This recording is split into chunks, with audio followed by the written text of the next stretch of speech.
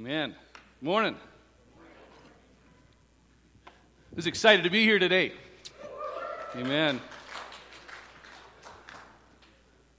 I knew I should have pre-recorded the sermon because I think I lost my voice singing.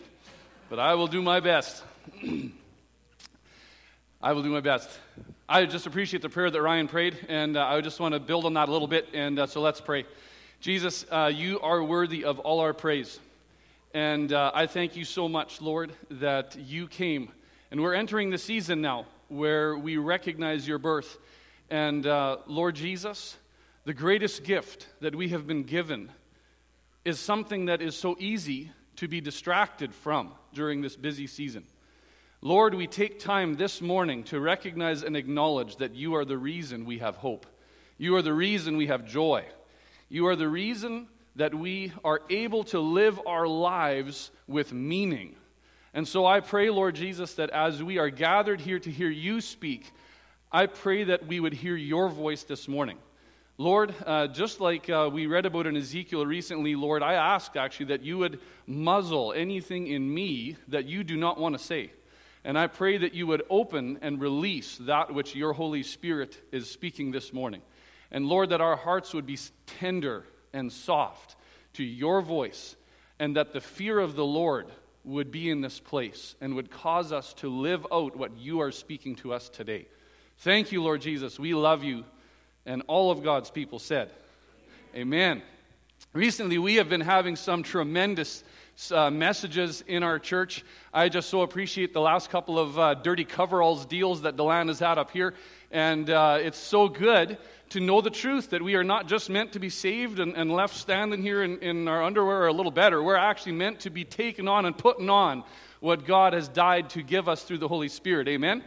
And I really appreciate Steve's message from a while back about being intentional. And I just really want to build on a very common truth that we've been hearing for a while today morning, but it has just been strong on my heart today and this week as I've prepared to really focus intentionally on something that we really all know to be true.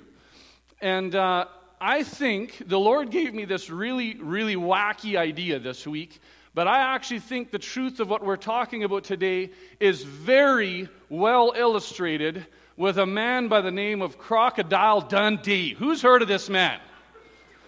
Who has heard of this man? This guy is a little bit out there, but I'm going to ask Riley, and we're going to hope that there's no ad in place here first before this video, but we're going to take a look at this scene here. If you want to pause it a sec, Riley, I just want to just set the scene here a little bit. So Mick and Sue, they're coming back from what we can assume is a date. That's been so many years, I actually can't remember what happened before this. But just watch what happens in this and play the video. Should have just let it play, because now there's going to be an ad. Oh no, here we go.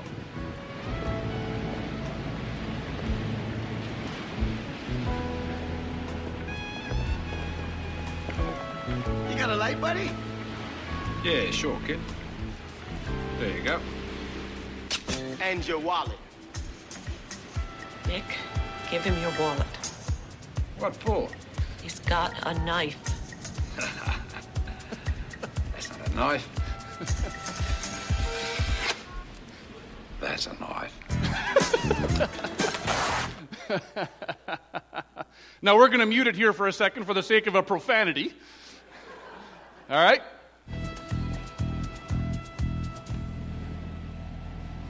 Just kids having fun. There you go. Just kids having fun. Everybody turn in your Bibles to Ephesians chapter 6. You are probably wondering, how in the world can I come back from that? But we are going to look at an amazing scriptural truth. And my hope here is, I'm not hoping just for emotionalism, but I'm hoping we're hollering by the time this is done, because this is good stuff. Ephesians chapter 6. Finally, my brethren, be strong in the Lord and in the power of his might. Put on how much armor? The whole armor of God, that you may be able to stand against the wiles of the devil. For we do not wrestle against flesh and blood, but against principalities, against powers, against the rulers of the darkness of this age, against spiritual hosts of wickedness in the heavenly places. Therefore, take up the whole armor of God, that you may be able to withstand in the evil day, and having done all, to stand. Stand therefore, having girded your waist with truth, having put on the breastplate of righteousness, and having shod your feet with the preparation of the gospel of peace, above all, taking the shield of faith, which you will be able to quench all the fiery darts of the wicked one, and take the helmet of salvation and the sword of the Spirit, which is the word of God.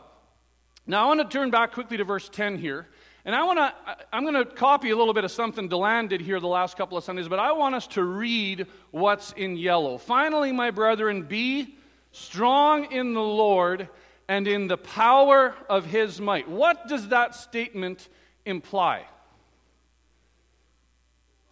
Think about that. There is an option, okay, but what that statement implies is that apart from the strength of the Lord and his might, we are weak. We are weak. Apart from God's strength, we are weak. And that is a very important truth to understand. Because without the power of God in us, we actually have very little to fight with. We are weak. Next verse. Put on, you guys are supposed to read the yellow, remember that? Okay. Put on the whole armor of God, that you may be able to stand against the wiles of the devil. When we put armor on, when do we usually do that? For battle. That is correct. We put on armor. We don't go put on armor to go shopping at the mall. We put on armor when we are going to enter a battle. Now, let's just say that I'm walking around going through my day, and I'm minding my own business. I went to work, and I dropped the kids off at volleyball, and I'm going home for supper, and I'm on my way back, and all of a sudden the devil jumps out of nowhere, and he says, I'm here to do battle. And I'm standing here, and I'm like, well, what have I got to defend myself against? And I want to ask the question. No, you got your sword on me here, devil. Now, what we've got to understand, guys, is that we got to have the whole armor on. Because I can have the belt of truth on, and I can have this breastplate of righteousness on, and I've got the shoes of the gospel on, and I've got my faith shield ready to go, and I'm saved, so I got my helmet on. But what am I missing? If I do not have a sword, I'm not going to be able to fight this guy. But you know what the truth is? The truth is, if I don't have much, this is what I got. And here's the devil standing with this massive sword, and I'm going to be like, how long am I going to last with just this? This little letter opener thing. We call this the Reepicheep sword at our place. So those of you who've seen Narnia, the little mouse with the little sword, this is what this is. This isn't worth a whole lot when the devil's got that on me, is it?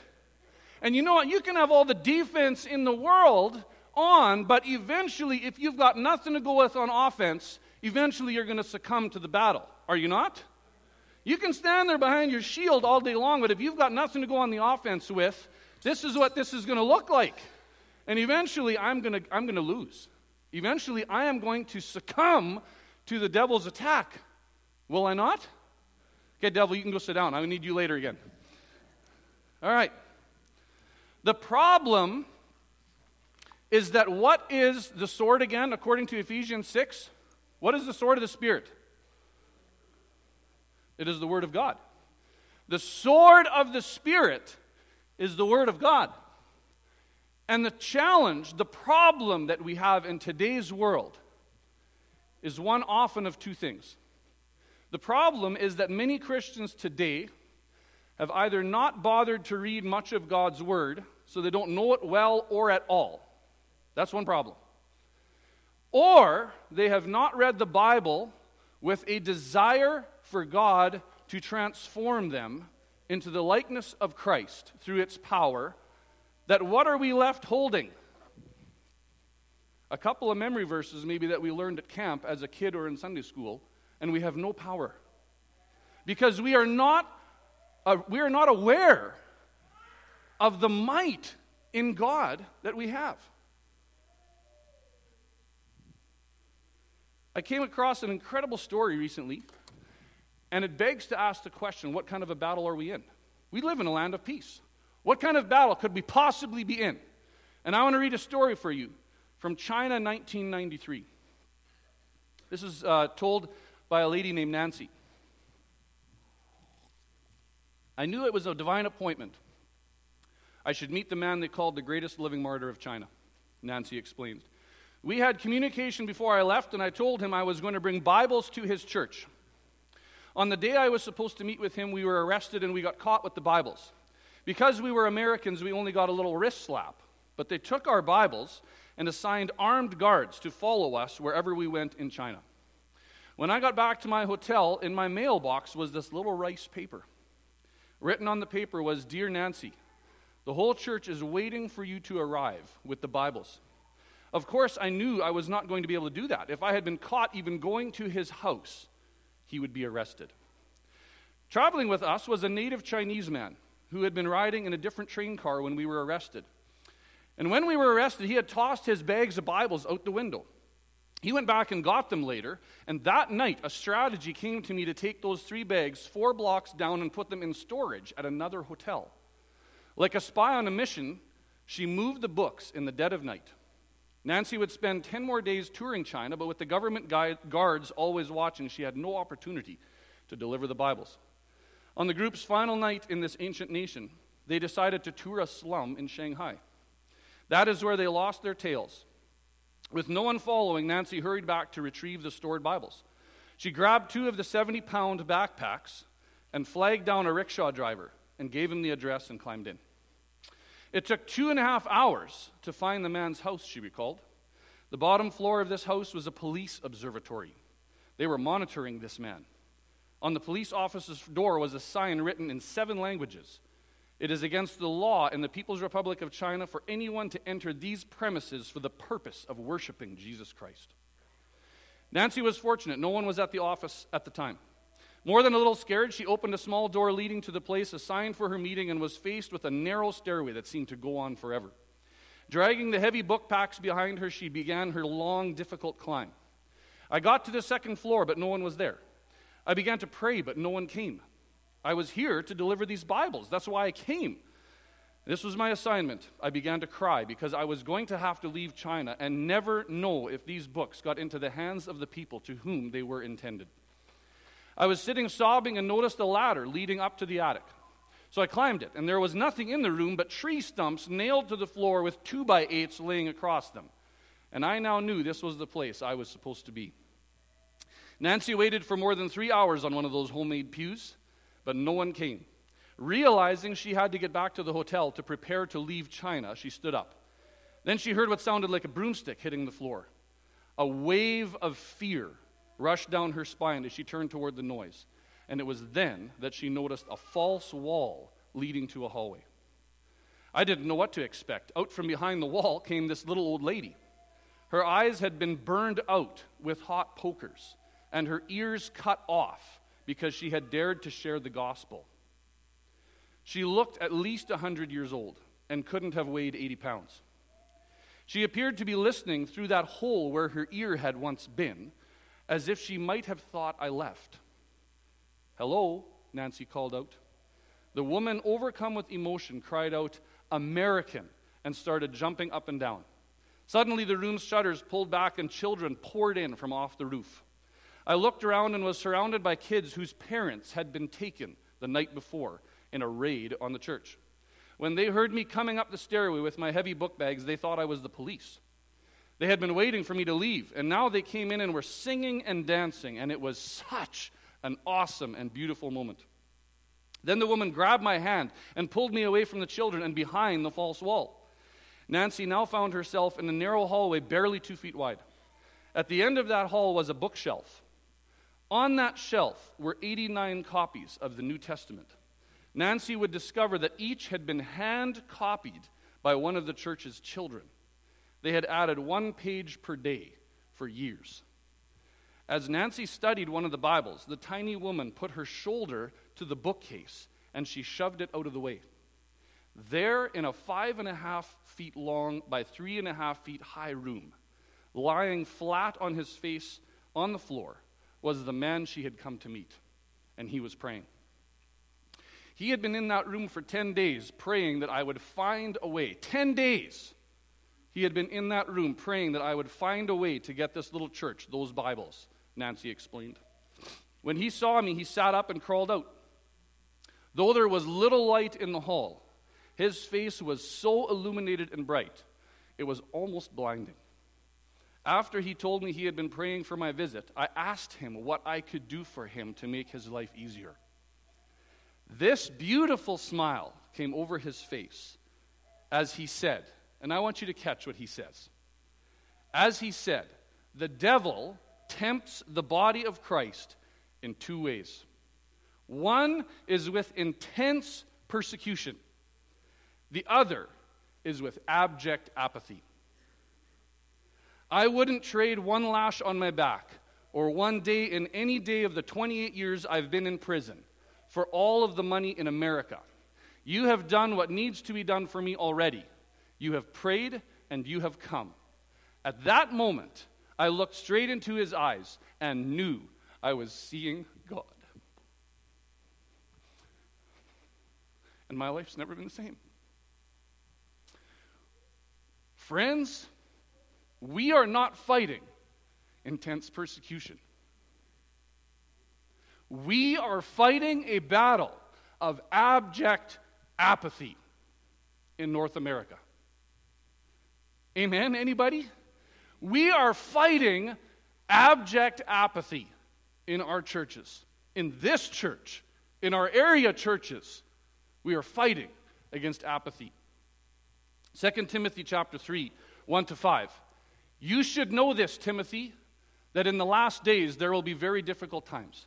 I want you to ask yourself for a second, what kind of days Paul is living in. Is he living at the Hilton? He is not living the easiest of lives. He goes through in that one passage of Scripture all these things that have happened to him, and he is not living a comfortable life. And these guys, the Romans, are hunting Christians down and killing them, and he says, yeah, but in the last days, it's going to be difficult. We ever think about that? I'd say it's difficult right where they are. But he says in the last days, it's going to be difficult. And look how he describes those difficult last days. For people will love only themselves and their money. They will be boastful and proud, scoffing at God, disobedient to their parents and ungrateful.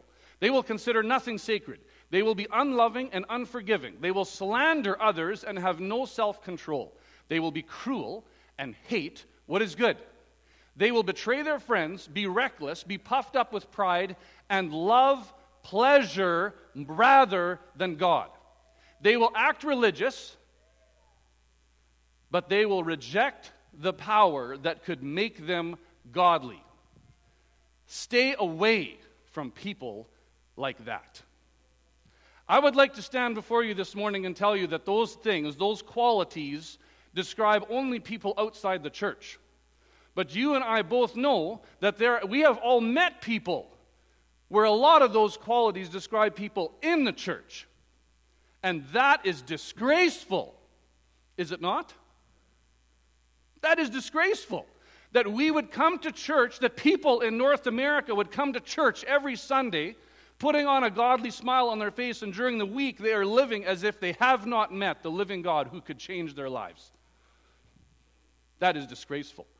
And those are the difficult days that Paul says are coming in the end. I'd say they're here. Would you not? They are here. Look what it says in Romans chapter 13. Remember, you're supposed to read what's in yellow. This is a little hint. This is all the more urgent. I heard like 5 of you. This is all the more urgent. Now I want to ask you, when you hear the word urgent, what do you hear? What do you think of? I'll tell you, there's a verse in Proverbs chapter 6, verse 5. And the gazelle knows a thing or two about being urgent. Deliver yourself like a gazelle from the hand of the hunter and like a bird from the hand of the fowler. We're going to watch a little video here right now that shows us what being urgent looks like. I hope.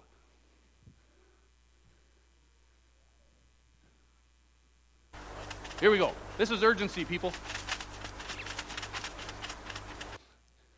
Uh-oh. Look at that gazelle. Is he lying over? Look at him go. That, my friends, is a picture of urgency. Would you and I agree that the gazelle knows a thing or two about urgency?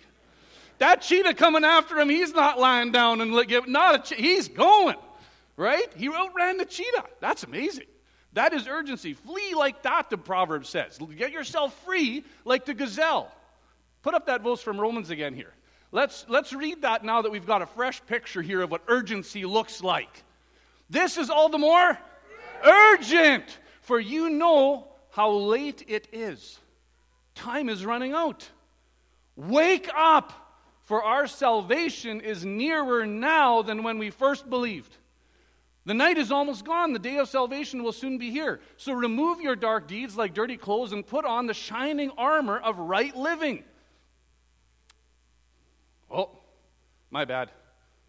There we go. Because we belong to the day, we must live decent lives for all to see.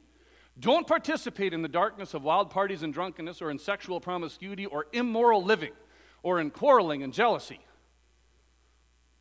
Quarreling and jealousy. I've dealt with that this week in my home. Instead, clothe yourself with the presence of the Lord Jesus Christ, and don't let yourself think about ways to indulge your evil desires. That urgency Paul is talking about is not talking about some big battle off across the other seas. That urgency is talking about apathy and waking up. Amen? Waking up. It's time to wake up. I could go on and on about stats. I'm going to give you two. There's lots of these, and you got to be a little careful what you get, because some of them I don't think are completely accurate. But Tom Bissett in 1997 asked a bunch of people why Christian kids leave the faith. And his findings in his very early study, he identified four prominent reasons. Those kids left because they had troubling and unanswered questions about their faith. They left because their faith was not working for them. They left because they allowed other things to take priority. And they left because they never personally owned their faith. T.C. Pinckney, in his remarks to the Southern Baptist Convention Executive Committee in 2001, found data from the Southern Baptist Convention indicates that they are currently losing 70 to 88% of their youth after their freshman year in college. 70% of teenagers involved in church youth groups stop attending church within 2 years of their high school graduation. 70. 70. That means because I have 3 children, 4 of them, 3 of them. Sorry, Brandon. I have 4 children. That means 3 of them are no longer going to be in the church at the time they're 20 years old. That is a startling stat. And why is it that this exodus is happening of children from the church? I am convinced it is because of apathy. Because they have not seen the power of God lived out in their homes by their parents. And so what's the reason to follow this gospel that you tell me about? I don't see any difference. And so they leave the church. But there's also, I think, another reason, and that is that our culture is constantly pulling at our young people. It's pulling at us as adults too, but it's pulling hard at our young people. And I want to focus today on the sword of the Spirit, which is the Word of God. And I want us to look at 4 ways that reading our Bibles daily is going to do for us. I want to look at 4. There are a lot of things, but I want to look specifically at 4 things that I feel are vital in this battle against apathy. The first one is it draws our minds back continually to God's revealed character, which is truth. Everybody say that, which is truth.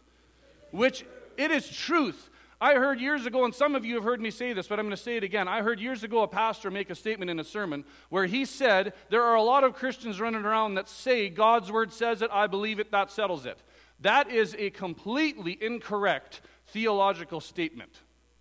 100% incorrect. You know why? Because God's word says it, that settles it. Whether you believe it or not does nothing to alter the truth of what God's word says.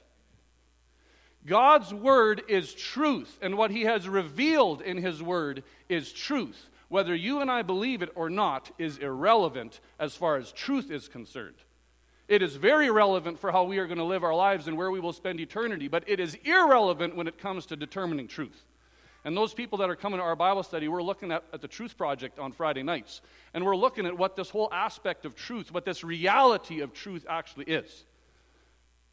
John 18:36-37 says, Jesus answered, "My kingdom is not of this world. If my kingdom were of this world, my servants would fight so that I should not be delivered to the Jews.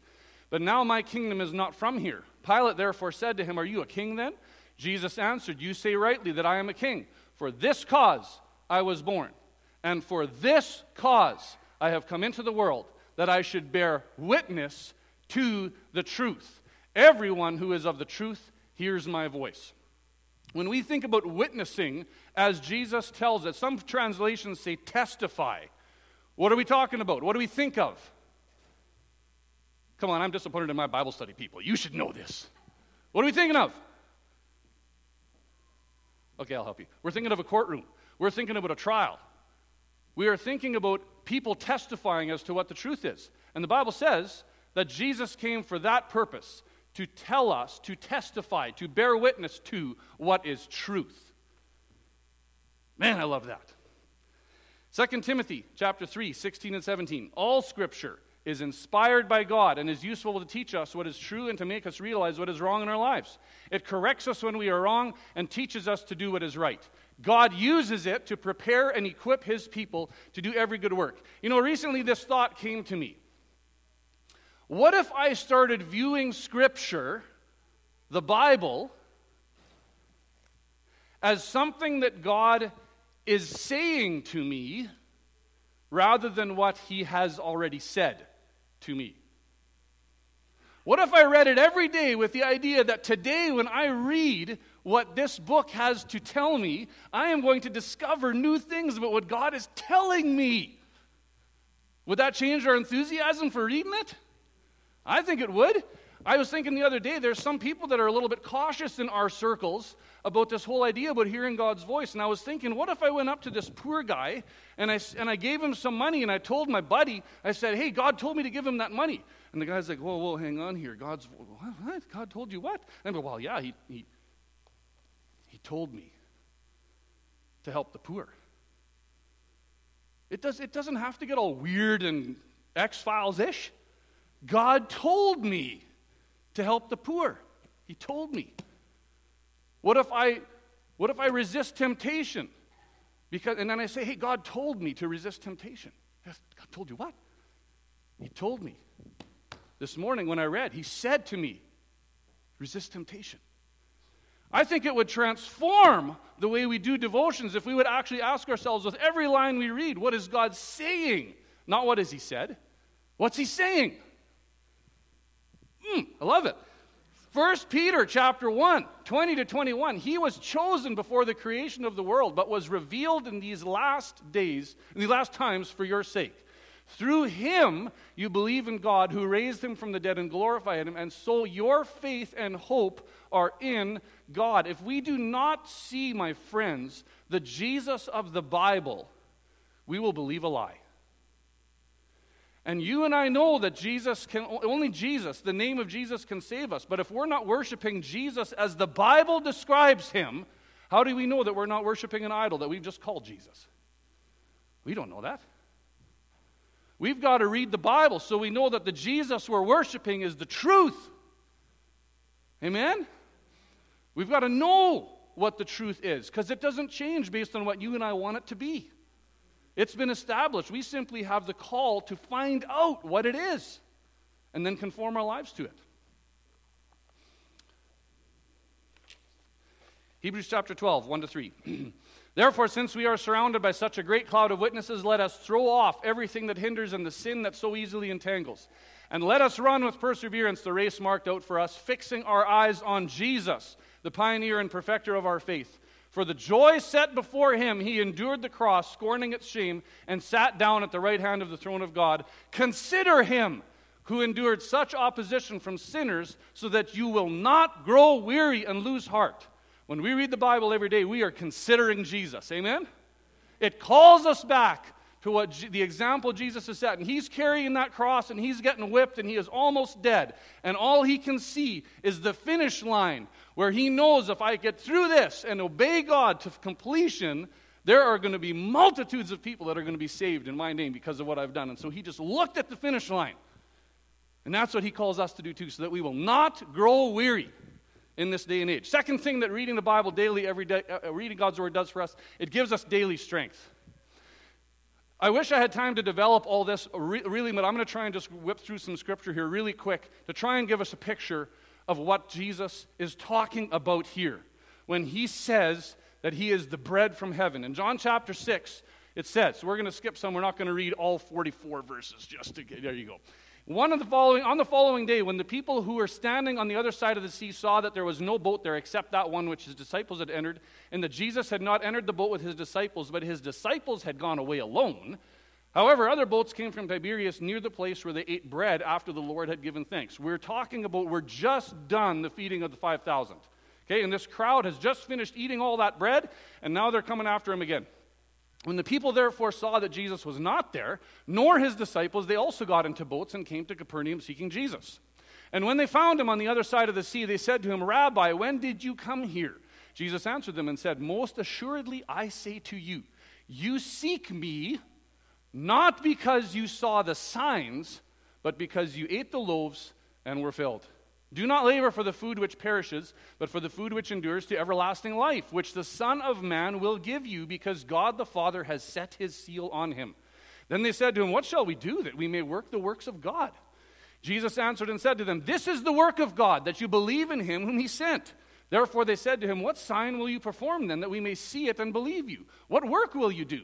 Our fathers ate the manna in the desert, as it is written, He gave them bread from heaven to eat. Then Jesus said to them, Most assuredly, I say, Moses did not give you the bread from heaven, but my Father gives you the true bread from heaven. For the bread of God is he who comes down from heaven and gives life to the world. Then they said to him, Lord, give us this bread always. And Jesus said to them, I am the bread of life. He who comes to me shall never hunger, and he who believes in me shall never thirst. But I said to you that you have seen me, and yet you did not believe. All that the Father gives me will come to me, and the one who comes to me I will by no means cast out. For I have come down from heaven not to do my own will, but the will of him who sent me. This is the will of the Father who sent me, that all he has given me I should lose nothing, but should raise it up at the last day. And this is the will of him who sent me, that everyone who sees the Son and believes in him may have everlasting life, and I will raise him up at the last day. The Jews then complained about him because he said, I am the bread which came down from heaven. And they said, Is not this Jesus, the son of Joseph, whose father and mother we know? How is it then that he says, I have come down from heaven? Jesus therefore answered and said to them, Don't murmur among yourselves. Most assuredly I say to you, he who believes in me has everlasting life. I am, here he says it again, I am the bread of life. Your fathers ate the manna in the wilderness and are dead. This is the bread which comes down from heaven, that one may eat of it and not die. I am the living bread which came down from heaven. If anyone eats of this bread, he will live forever. And the bread that I shall give is my flesh, which I shall give for the life of the world. The Jews therefore quarreled among themselves, saying, How can this man give us his flesh to eat? Then Jesus said to them, Most assuredly I say to you, unless you eat the flesh of the Son of Man and drink his blood, you have no life in you. Whoever eats my flesh and drinks my blood has eternal life, and I will raise him up at the last day. For my flesh is food indeed, and my blood is drink indeed. He who eats my flesh and drinks my blood abides in me, and I in him. As the living Father sent me, and I live because of the Father, so he who feeds on me will live because of me. This is the bread which came down from heaven. Not as your fathers ate the manna and are dead. He who eats this bread will live forever. These things he said in the synagogue as he taught in Capernaum, and therefore many of his disciples, when they heard this, said, This is a hard saying. Who can understand it? When Jesus knew in himself that his disciples complained about this, he said to them, Does this offend you? And from that time, many of his disciples went back and walked with him no more. That describes to a T so many Christians in North America today who get fed by some miraculous provision from God. They experience something in life that's really, truly wonderful, but then when they're told, you got to come back to me every day and eat my flesh and drink my blood, they're like, I'm not interested in that. That sounds like work. I just want the blessing. What is he talking about here? Have we ever considered this? I mean, this is a basic thing. All of us, I'm sure, have considered this at one time or another. But in in Exodus chapter 16, this is when the bread from heaven came down that Jesus is talking about here. And very quickly to summarize, this bread was consisting of these flakes of this honey-tasting stuff that came down, and it was there every day, and they went and gathered it. But if you left it until the morning, what happened? It rotted, and it was worthless. That's the bread Jesus is talking about. You need me daily to sustain yourself. Because if you try and go tomorrow on today's revelation, it's old. You got to go every day on the fresh revelation of Jesus Christ, because it feeds us. And there's a lot of us sometimes in North America, you see, that come to church on Sundays and their Bible sits dusty the rest of the week because they just fed up and got full, and the rest of the week there's nothing.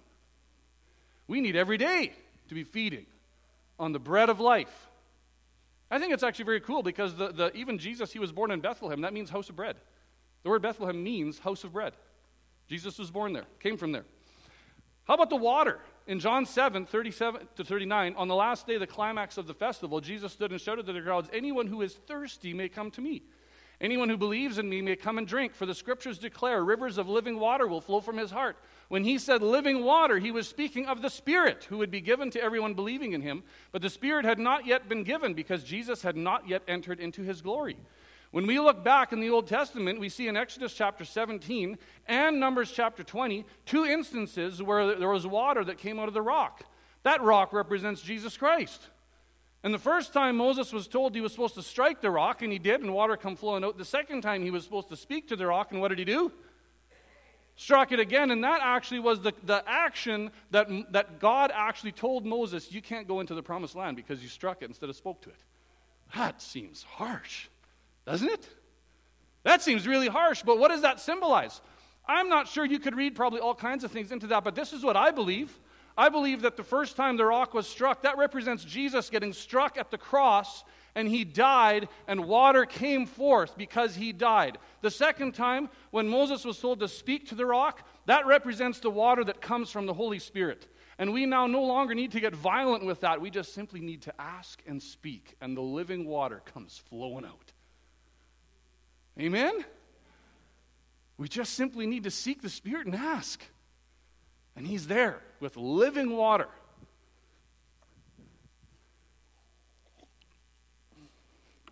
Third thing that reading God's Word does for us, and this one is key.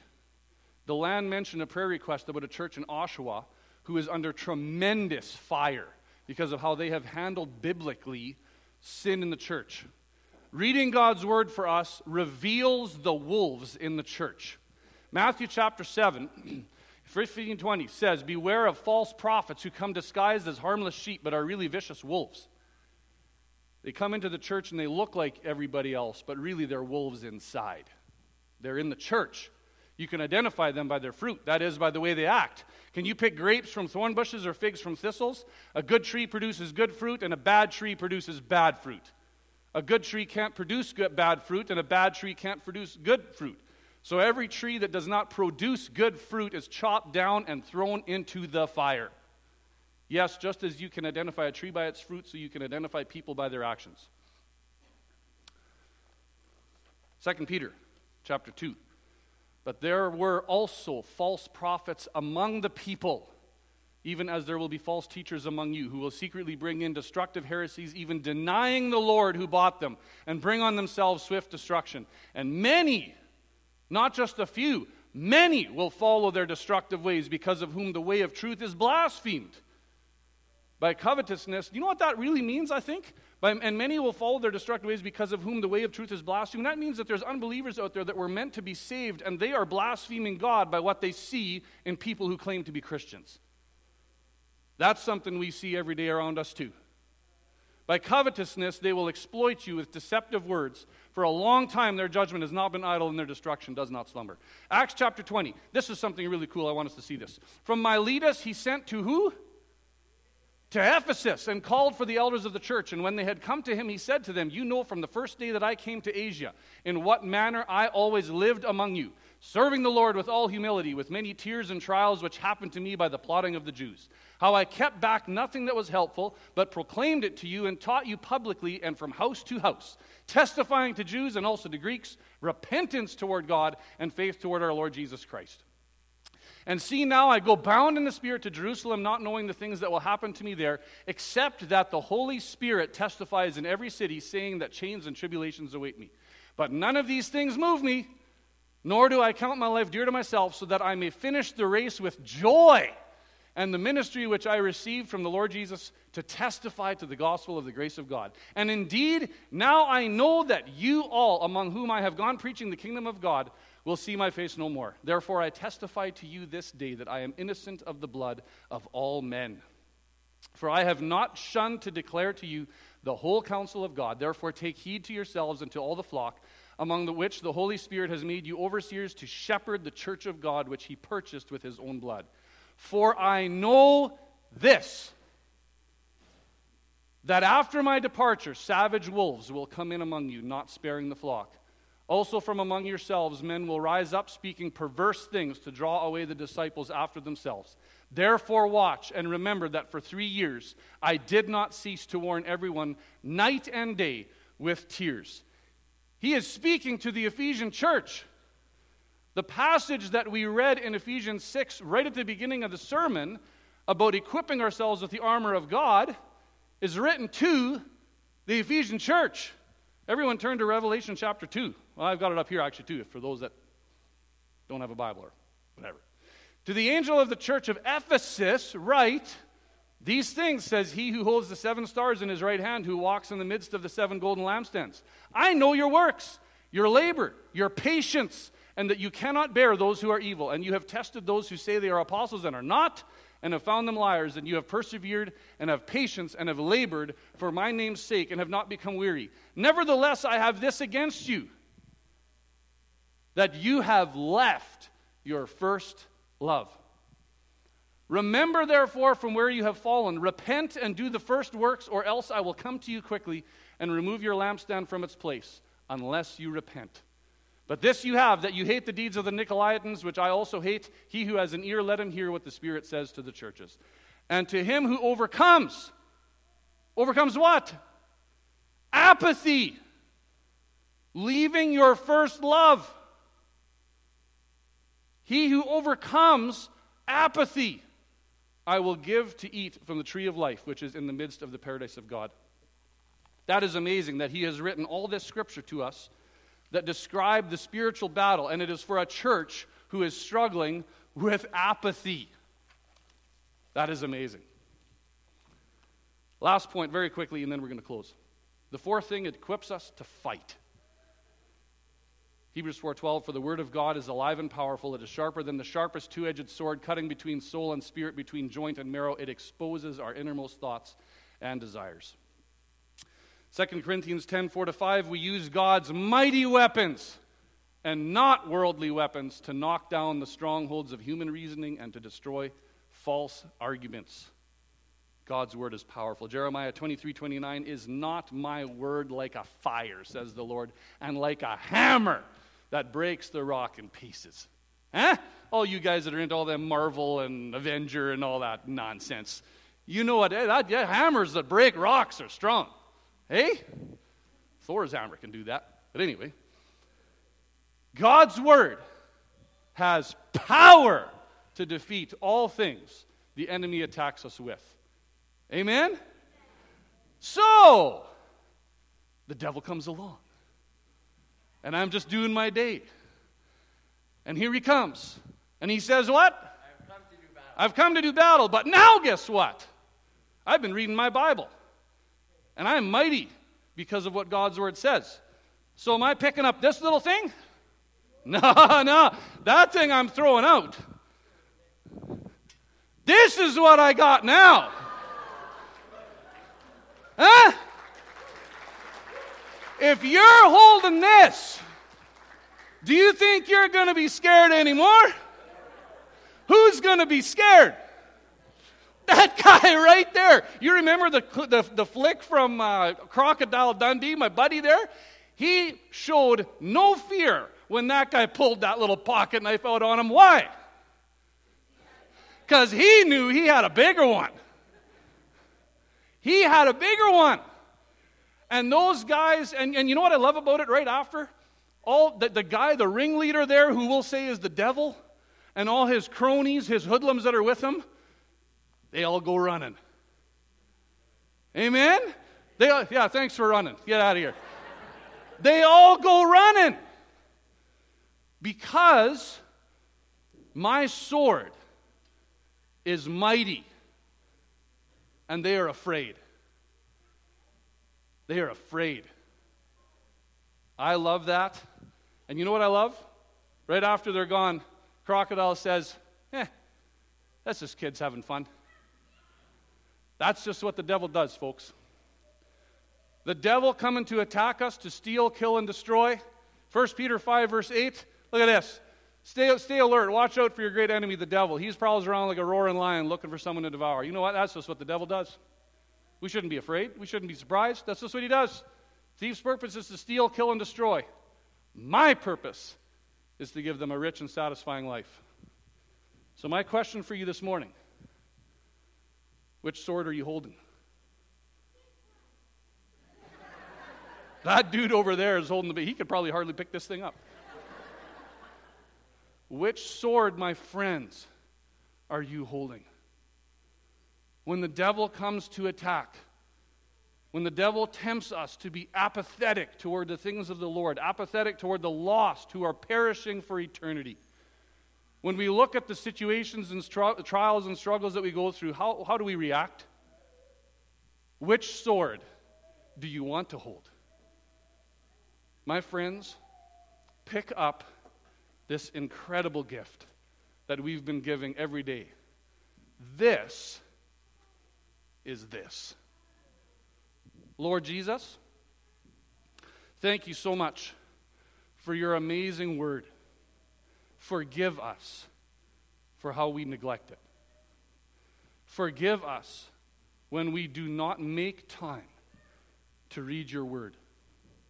Forgive us when we read it and do not read it with a desire to be conformed and transformed into the likeness of Jesus. Lord Jesus, I pray that you would stir within us a fresh hunger, a fresh fire to know you and to know your word. In Jesus' name, amen.